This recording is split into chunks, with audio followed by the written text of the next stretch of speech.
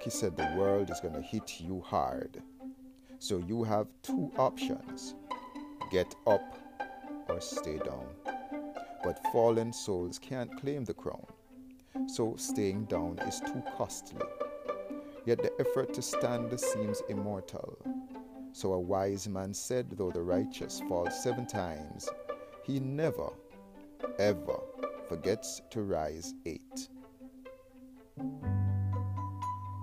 The sole difference between saved and reprobate: staying down is easy, no. But man wasn't made fallen, and in this jungle things on the ground get eaten or trampled. So Christ provided the example of the standing human sample, showing us how to take life's best shot, death. He showed that although living in ghetto Nazareth, he was royalty. His carcass showed divine loyalty, though pulverized, and after 3 days stood back up alive, the first in a new breed of human, one with a titanium chin.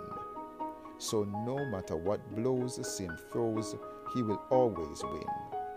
He handled the reason for man's glass chin: sin. So deadbeat dads and illiterate thugs can grow a spine.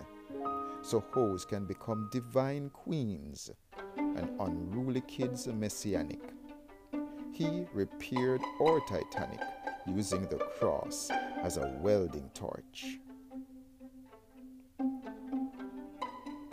Gangsters can become business owners, using their fallen skill sets to legally own Learjets, standing as Bible smugglers instead of heroin jugglers.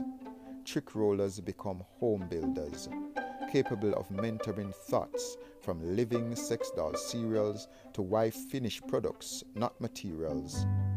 But you still have the option to be a clown. You can reject Christ's invite to get up and stay down, but never say the dawn never offered.